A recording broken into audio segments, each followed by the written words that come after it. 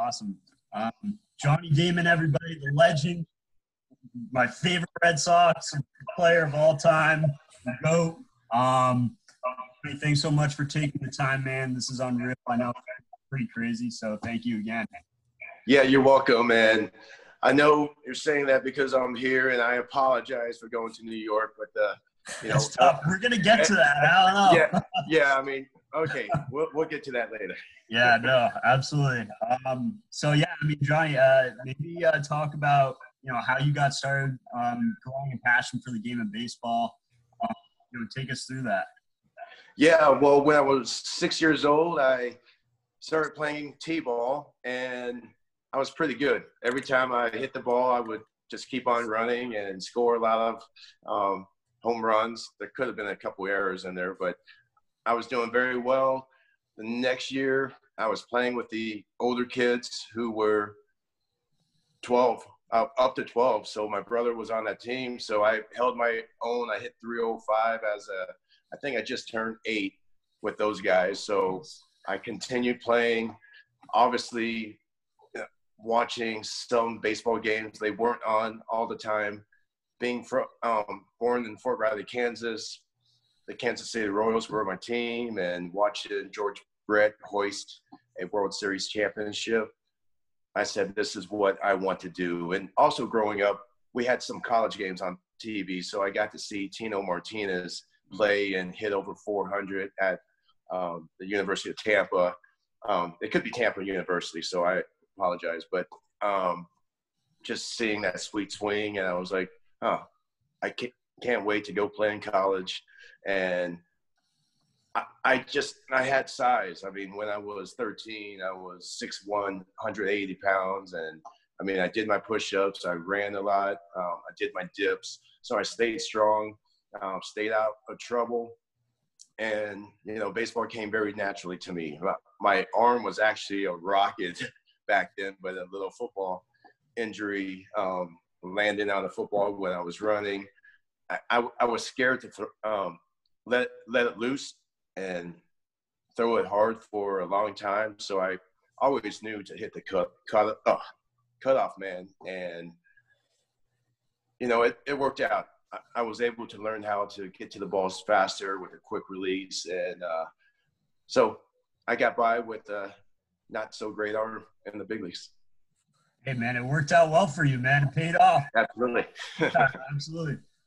So in high school, yeah, you mentioned how you played football. Did you I saw you went to the same high school as Warren Sapp too, right? No, rival high schools. Oh, okay, rival high school. Okay, yeah, because I saw that connection. Was that a tough balance? I know you had the injury, but were you thinking about going pro baseball at that time, playing some football as well, or did you always have that vision? Or? Yeah, I was pretty good at football, but I didn't love football. I also was pretty good at soccer, but there was no place to go and play soccer because the MLS wasn't around, and also going to Europe during the wars that were going on, I just really didn't think about it. And my passion was baseball. Warren Sapp made sure that I didn't love football. He was an All-American tight end. I was playing free safety. We banged heads, and it didn't feel too good. So I knew football wasn't my calling. We started having year-round baseball and just stuck to it and just kept on improving. And, I was very fast. I was going to run indoor track at the University of Florida. And I was close to Olympic speed. I mean, I came in 5th in the 100 in the state of Florida. I came in 2nd in the 200. Never lost the 400-meter race. So, yeah, I was pretty fast for a big guy too. Yeah, absolutely, man. You're a beast. Yeah, a lot of people don't realize how big I am. They look at me, they're like, oh, I thought you were a tiny leadoff hitter. I was like, so what are you going to do about that? Yeah, no, absolutely. I mean, that's crazy, man. I mean, what was, obviously, you had that athletic gene. Were your friends and family, supportive about you, pursuing, baseball? Where some people like, oh, you should do track. I mean, take us through that, because then you got drafted by the Royals in '95. So, I mean, take us through, that time and that transition. Yeah, well, I knew track was going to be a tough go. I was a tad bit slower than the tops in the world, and when you're a tad bit slower, you're not going to make it. And the traveling and not much pay, and like baseball, I knew if I made it, I could take care of my family for a long time. The number one thing my parents wanted was for me to get a college scholarship, and I was able to get a full ride to the University of Florida. And, when the Kansas City Royals drafted me, we didn't come from much. My parents' bills were racking up. My parents didn't even know that I was really good at baseball until our phone kept ringing off the hook with all these scouts, and my dad hated the phone ringing because they worked 2 jobs, day and nights. Whenever the phone rang, he always went, "Hello, baseball scout," hang up. So I'm like, my brother had to tell him, "Dad, Johnny's pretty good. Like, there's a good chance he can get a scholarship and make some money playing this game." So my dad was kind of taken back, and he's like, okay, let's see. Yeah, geez, just hang up like that. Damn, that's tough. Yeah. I mean, but my dad always said, I'm not here unless the president of the United States calls and he needs me to go back and fight for our country. So, yeah. Jeez, man. I mean, that respect. I mean, that seems like a crazy time for you and your family, for sure. Well, it was. And also I struggled my senior year. I was in a track meet at the University of Florida, got some food poisoning, and I went from 185 pounds down to 170. So I was pretty weak, swinging the bat, struggled. And every time I hit the ball hard, I broke a guy's ribs because I hit it so hard. It got ruled an error. Guys kept making diving plays on me, plays at the wall. And so my senior year, I only hit 305. And everybody thought I was going to go number 1. And, I struggled. So I slipped down to number 35. And that's another reason why I wanted to sign, because I had a lot to prove. And plus, our Metro Conference here in Orlando, Florida, we have a lot of great talent. So all these high schools here have a chance to beat some colleges. And my high school team was so good that everybody either got signed or they got a college scholarship. So we were ballers. So I knew I was definitely ready. Yeah, no, absolutely. I mean, that must be tough though, when you're in college balancing all those sports, right? Like track, and then, I mean, just track and baseball, right? Like one sport, probably, like you're probably beat after like just one sport, season, like balancing, both those. I mean, that can't be easy. Fortunately, I had great coaches, but I feel for these kids now who couldn't finish up their senior year and may not even be able to start up their freshman year in college. I think we're close to being able to do so. I know they're talking about there's a little spike in Florida, but the numbers are so inflated here. Like most people, it's hitting some people very hard. But most people who are testing positive, they're testing positive 5 times trying to get back to work because they have bills to pay. So those 5 positive tests count as 5 people. And so the numbers are very inflated and are going to stay inflated because people need to work, need to make money. And and also a lot of the people who are getting it, they say they feel sick for a couple hours, possibly a day. They take their medicine and they feel a little tired, and they're fine within 2 days. Most people, and at least like our age or younger, and we know if you're older, you're more susceptible to get sick. And we knew as little kids that if we're sick, we don't go anywhere, So I'm kind of like, now we're being told when we're sick, don't go anywhere. We knew that.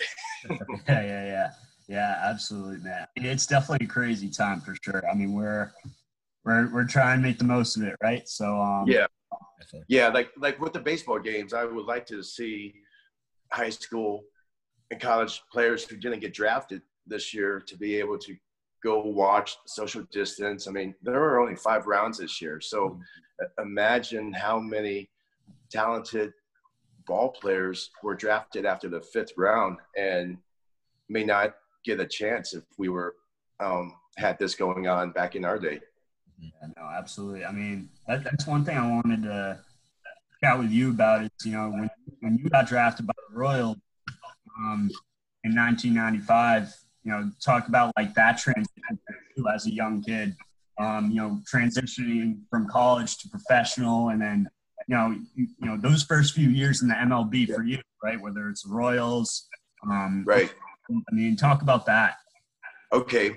Well, I was drafted in '92 and I signed and turned pro with the Kansas City Royals. Unfortunately for me, spring training was only 30 minutes away at Boardwalk and Baseball. So I stayed in the dorm for a week, and then I knew that I could just drive back and forth. It'd be a lot easier. I mean, the dorms, you really can't do much. You were pretty much locked in after 9 o'clock, and me still being at home, I just wanted to live and see my parents and all that good stuff. So it wasn't a difficult first year for me. And then the next year I went off to Rockford, Illinois. This is '93, played pretty well. Then I went to Wilmington, Delaware in '94. Our team won 100 games and lost 44, won the championship.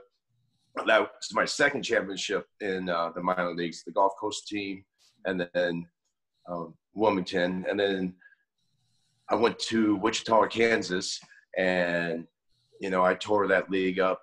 And I tore it up so well that they told me I was going to the big leagues from AA. And, you know, I never went back to AAA after I got to the big leagues. So you know, that's pretty special. Yeah, absolutely. I mean, what was going on through your head, right? Like when they called you up, right? Like, Yeah. Well, the crazy thing is I had a day off 2 days prior, and then off again, and we were in Midland, Texas. Ron Johnson's our manager, and I'm like, I'm mad because I want to get out there. I want to keep on like pushing for the MVP and all that stuff. And Ron Johnson stops and talks to the club. He's like, Johnny is upset. I mean, this guy never plays, and you're complaining that you aren't playing. And I'm like, I just want to know why. So he's calling me out. And he said, okay, the reason why you're not playing is because you're going to Kansas City. And I was like, for what? Because now I'm jumping over the center fielder in AAA. And he goes, you're going to the show. You're going to the big leagues. And I was like, oh, wow, 21 years old. And I thought I was going to play a year in AAA and get to the big leagues at 23. And they're like, nope, you're ready. Go ahead. You'll be starting in center field tomorrow night. And I was like, whoa. So, of course, we don't have cell phones yet. So I'm starting to call everybody and tell them nobody's picking up the phone. And like I'm paying like $5 from the hotel phone to try to reach out to people, and $5 each, and nobody's picking up. So get on a flight back to Wichita, load up the car, grab the dog, and head up to Kansas City. So that was very stressful, but very rewarding. yeah, no, absolutely. I was going to say, like, that must have been super overwhelming for you, right? At 21. Oh, absolutely. And I would have been a junior in college at the time, and instead I'm playing in the big leagues, and that's what's special. And and if I would have gone to college, who knows? Maybe I get hurt. Maybe I do something stupid with some stupid friends. And so the minor leagues ended up being my college, and I could concentrate on the craft that I want to improve on. So that was my education, and to get better at baseball and to learn the ropes. So I'll take that any day over calculus. Yeah. Hey, same here. Trust me, I did not do good in that class. I did not do good. Yeah, I mean, in terms of those first few years with the Royals, right? I mean, you talk about like, did you feel like that must have given you so much confidence as a young player, right? Getting called up, and then what I mean. Yeah. Did you feel like almost like a leadership presence from yourself from the Royals, or did you feel like a young buck still, kind of? Oh, no, I felt like a young pup because I never had a spring training with the big league club because the big league club went on strike the year before. So now I'm being called up with Michael Tucker and I'll remember this name. So Brent Cookson. We get called up, 3 young guys, and 3 of the veteran guys got released, like Craig James, Vince Coleman. So these guys are looking at us like, who are these guys? These veterans know how to win, and we're bringing in these young guys. So the manager, Bob Boone, he took us in, great guy, but, he was also being told, play this guy, play that guy. So it was tough to know when I was going to be in the lineup the first couple of years because he was a big righty, lefty, all that stuff. But I hit lefties at a higher average than I hit righties. I hit righties with more power, but I mean, that's what made our Yankee team so good. We'll get to that later on, but I could hit left-handers, and when I get a day off against a left-hander, I'm not happy because I see the ball very well. And, my confidence was really not there because I felt like I had to do good every game or I would not be in the lineup the next day or I would get pinch hit for. So until Tony Muser took over in Kansas City, I was on deck getting ready to hit, and he said, Johnny, and I was like so used to Bob Boone calling me back and being pitch hit for. I started walking back. He goes, I'm not taking you out. You're going to play every single game, every single at bat. And then I played 383 straight games, and my confidence was soaring. And then that's when I had the 98, 99, and 2000 run. And, he put confidence in me. Some people didn't like Tony because he wanted you to hustle. He wanted you to work. And I was like, this is the perfect manager for me because this is what I do. This is how I play the game. And I'm aggressive and I need to have that confidence. And he had my back. And so everything started going great for me.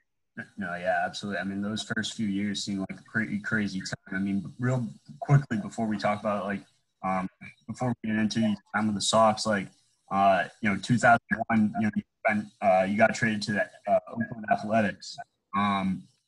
Talk about, your time there. I mean, because Giambi and a movie about Moneyball and, they talk about, that whole offseason for you. I mean, take us through, that time for you. Okay, well, I was actually in Hawaii on a horseback trip. Left the phone in the car. I have a cell phone then. And then I get back and I have 30 messages and I'm listening to them all. And they said, you just got traded to Oakland. Give Billy Beane a call. And then, I was like, Oakland, are they a good team? Like you just don't hear much about them. And they made the playoffs the year before. Some great young talent. So when I played for Oakland, I learned how to play winning baseball. I mean, Jason Giambi taught you how to have fun on and off the field. And, we were really good. I struggled the first half, I had a little sore wrist to start the season as I was moving like a bunch of furniture because I got traded. So, and those beds were heavy back then and couldn't afford movers. But that second half when they moved me to center field, because I started the season in left field because they knew I was only going to be there a year and Terrence Long was going to be there longer. So they didn't want to have him move back and forth.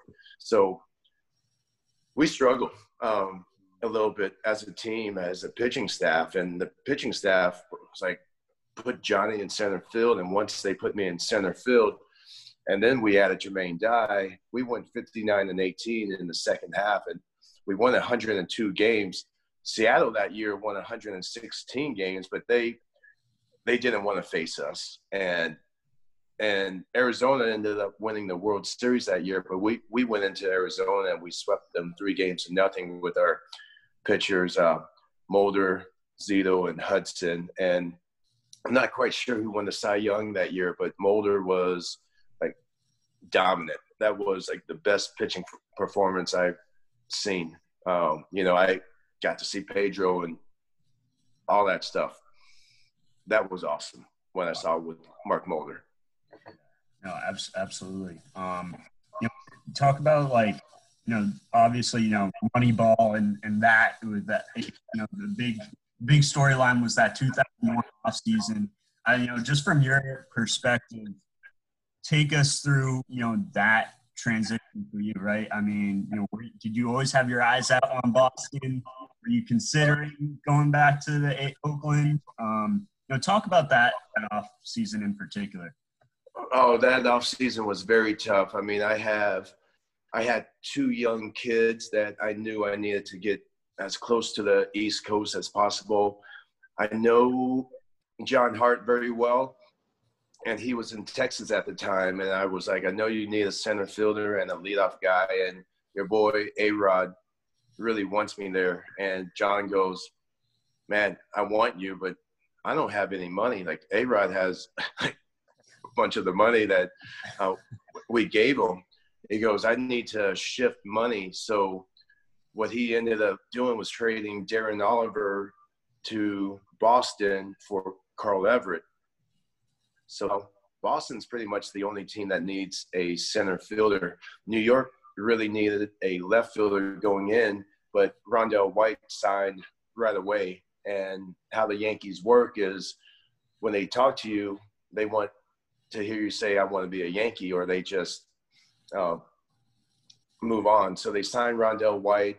Jason Giambi thought they signed me when they said they got a left fielder. They didn't. And, that was a bad move for them because guess what? Boston was pretty much the only team left. And you know what? I knew the passion and the excitement when I signed with Boston, and just the video guy, Billy Broadbent, he was like, I was so happy because you were the guy. I was like, you're going to help us out a lot. And, Nomar taught me, whatever you do, don't read the local papers, read the USA Today because they'll give you a fair thing.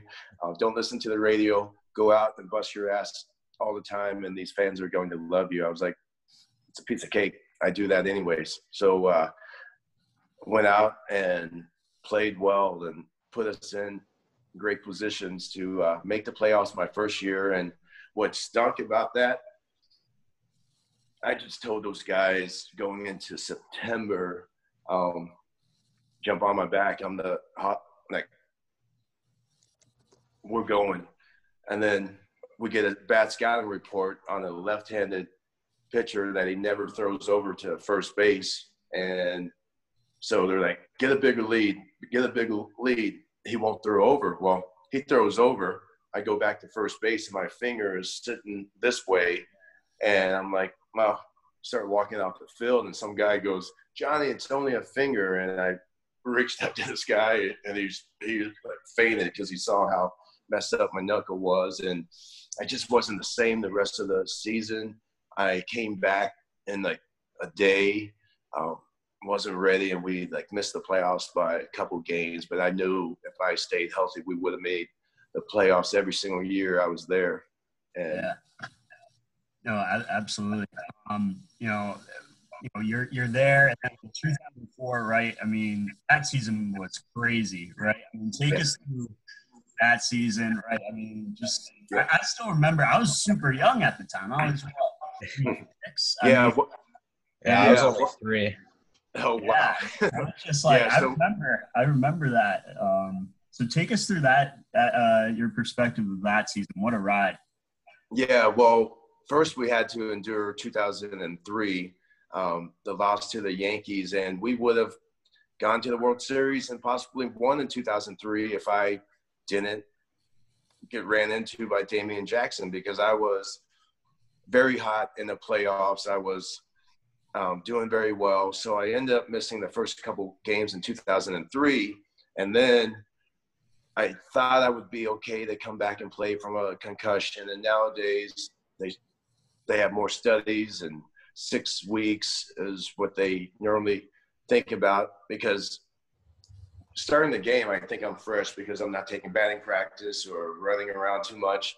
Well, I started playing the games, and I'm exhausted after the first inning or two, and I just had nothing. So we endured 2003, the Aaron Boone shot, and then 2004, going into the offseason, I just had the concussion, so I was so tired, so lazy, and then this came, the hair started growing, the beard. The beard was always here during the offseason because I always went skiing. And I know I wasn't supposed to, but I was like, if I think I'm going to get hurt, I'm going to get hurt. So my mentality was, live life to its fullest and, worry about something when it happens. So this came about. These reporters were talking to me before the team meeting. I was like, guys, we have our team meeting. I haven't got to see anyone. I just strolled into Fort Myers, and then I walk in, and Theo Epstein said, "You're not changing a thing. You're keeping this." And then everybody was like, who the heck is this guy coming in here? And, I, went off and had a spectacular year. And, I'm not sure where I got hosed in the MVP that year. I think I finished like 18, or I got hosed in the MVP race every year. I mean, I never should have won. I should have had a couple top 10s, but yeah, because I had guys like Ortiz and Manny on the team, like those guys always tend to get more of the votes. They tend to see more of the importance, but when you have to cover center field at Fenway Park, and you have to, help control the clubhouse and everything that's involved, that's what the writers really don't see about being a good teammate. Right. No, absolutely. In terms of, that 2004 year, I mean, that was crazy, right? First World Series since 1918. You have 2 home runs in Game 7 over St. Louis, one of which was a grand slam. What was the mood around the clubhouse? I mean, with guys like David Ortiz, Pedro, Schilling, Nomar, Buke, Wakefield. Take us through that. Well, it was absolutely tremendous, and especially coming back from a 3-0 deficit, which never happened. 3-0 deficit to the Yankees, which has never happened in the history of sports. And Ortiz with that home run, and then the bloop single that scored me in Game 5, and Schilling and the bloody sock, and then my Game 7 with the 2 home runs.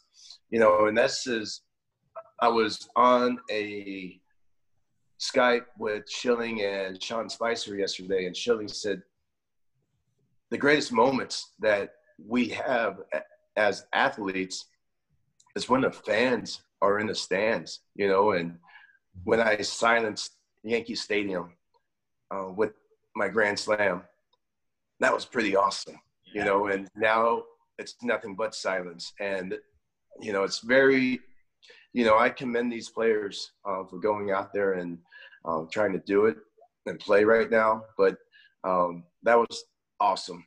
And then St. Louis, I mean, we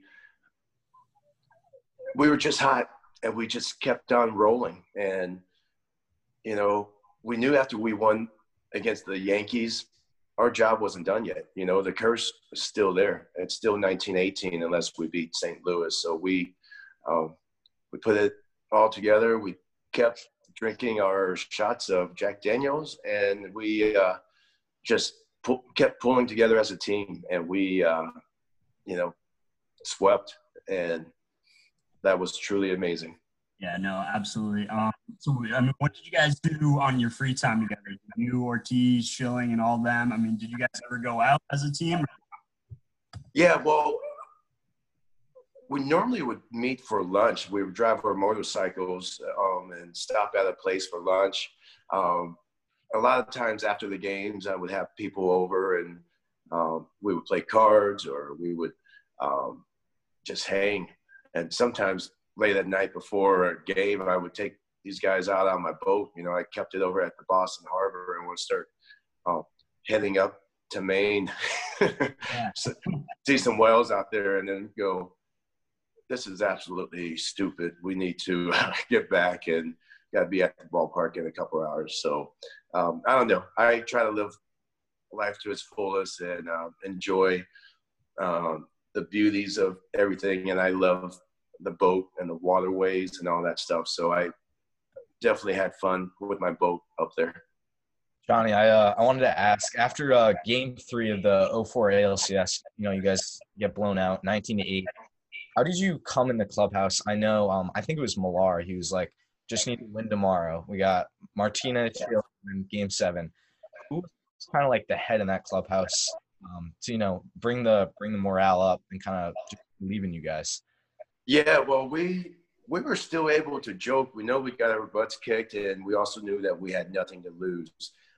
We kept joking about how we're not ready to get in the car line at school to pick our kids up. And, we're here. We came so far. Let's cowboy up. Let's rally. Let's play with no fear. And, I mean, thank God for David Ortiz and those clutch hits. And, I mean, the Millar walk, the Dave Roberts steal, the Bill Miller. Like, it was a team. Everybody played a huge part in us coming back from against the Yankees, and then just keeping it rolling against St. Louis. Yeah. Yeah, you go, Andrew. No, I mean, it was just unbelievable. Again, I have stories with my dad saying he was working on the house listening to that Game 3, and he was just like, after 03, where you guys lost, like, just a lost cause. And, who knows what would have happened to the team if you guys had lost. But, you break the curse. And then you want to talk about moving into 05 a little bit, just kind of like how you guys felt coming into the season. You got majority of a same group coming in. Yeah, I felt really good going into 05. I know I was shooting a lot of commercials and magazine covers during the off season, and for some reason people were worried about me not coming in ready to play. I'm like, guys, I'm not that guy. Like, this is important to me. Like, I'm ready to go, and I was one of the only ones ready to go. But then we go into 2005, no Pedro, no Derek Lowe. Keith Foulke's a little bit banged up. Schilling is hurt. And, we're going with some guys who had some great numbers in the National League. And we're not sure if they could handle the pressure of Boston. I mean, you have to endure it and deal with it and suck it up so much that you're like, are these guys going to be ready to play? And, we got David Wells, big time player. Matt Clement, he put some good stats up in the National League. So it was a different feel. We changed our shortstop. I mean, Orlando Cabrera, wow, special shortstop. He could do everything. And, I mean, that was the best shortstop I've seen, like, play live, like being able to do. And granted, play with Jeter and A-Rod and Nomar, and those guys are fantastic. This guy just could do everything: bunt, hit and run, take pitches, steal bases, and his range on defense was like, whoa. And then we couldn't re-sign him because we said we didn't have any money. And then we go get Edgar Renteria, who was on the tail end on his way down, and we paid him more money. And we're going, wow, we know Edgar's great, but we could have had our guy who won the World Series with us the year before. So there was a lot of – we knew we were a good enough team to get back to the playoffs. And, we just got beat by the White Sox. They got hot. We didn't. And, we go home. And, I felt like I was going to get a call from Boston to re-sign and come back. And at that time, your team is the only one who can talk to you for 6 weeks after the season before you can start talking to other teams. Well, we had zero conversations with the Red Sox during the offseason. And, it was time to start trying to find a team to play for. And they weren't sure what was going on with the Theo Epstein situation as well. So I started looking around. I talked to Detroit. They said, we would love to have you, but we're giving this kid Curtis Granderson a shot. I talked to the Dodgers, who needed a leadoff hitter, center fielder. They just signed for Call, and they were like, we can't afford you. And I'm like, okay. So New York was the only team. So I started talking to New York, come up with a deal. And I was like, you know what? Boston means a lot to me. The fans mean a lot to me. Let me call Boston and see if, they're interested. And at the end of the day, they were, but mostly I think for 1 year. So I would have left a lot of money on the table. They knew Jacoby Ellsbury was on the way. And I mean, that's pretty much all you have to say. I understand the business side of it. They just didn't want me to go to New York. And it's like, well, I want baseball to remain important to me. So where else can I go? And plus, if I sign with New York, I have 6 more weeks at home for spring training. Then I'll just drive back and forth. I have a lot of friends on the team. So it was a very difficult decision. I mean, I felt more for the fans instead of putting, so I was crushed. But I also knew that I had to stand up for myself and move in the right direction. And, a lot of people were upset, but I get it, but like I said, I wanted baseball to remain important and a chance to win a World Series every single year. And going into 2006, going to the Yankees, I was the 3rd Red Sox player from that championship team to go. And there were only 6 guys left on the Red Sox 2004 championship team that were left. So, like, the loyalty, there's a lot of guys who are gone, and I get it. They just have to be upfront and honest, and I'm good with it. But I bought a house. I had that house for a number of years afterwards, so that made it very difficult too. No, absolutely. So what were some of the reactions from your former teammates with the Red Sox when you made that decision, like Coffey and those guys? I mean, what were they saying?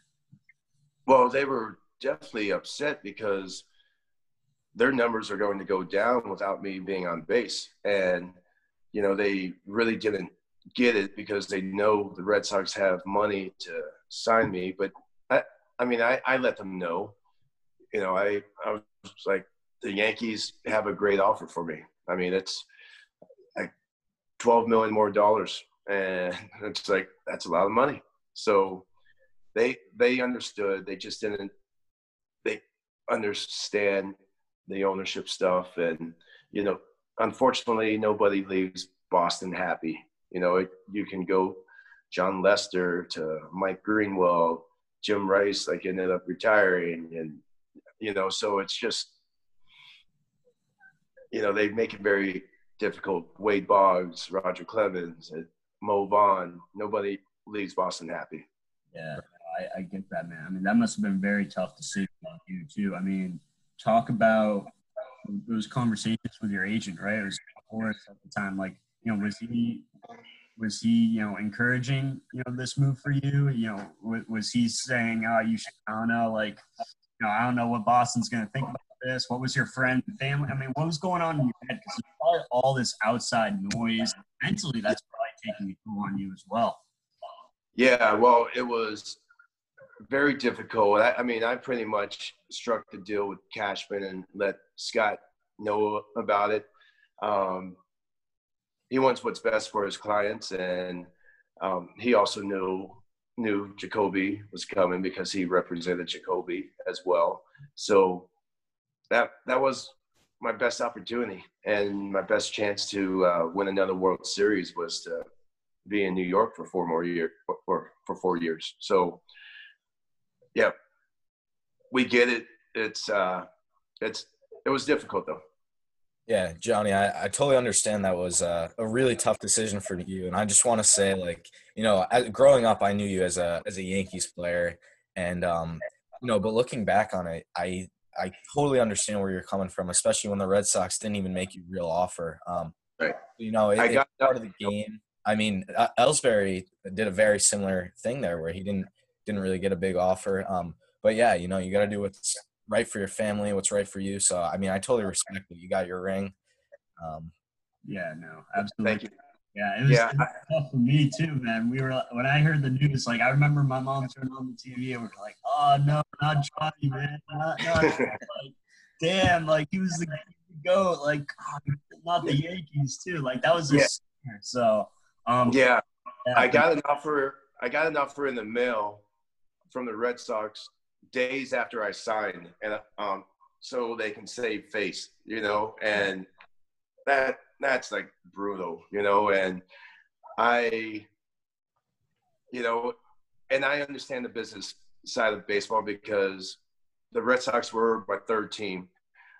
I felt like it was going to be tougher on Ellsbury because the Red Sox was the only thing that he knew, and then going to the Yankees and trying to live up to those expectations, it's a little bit different, and unfortunately, he's not well loved in both places like I am.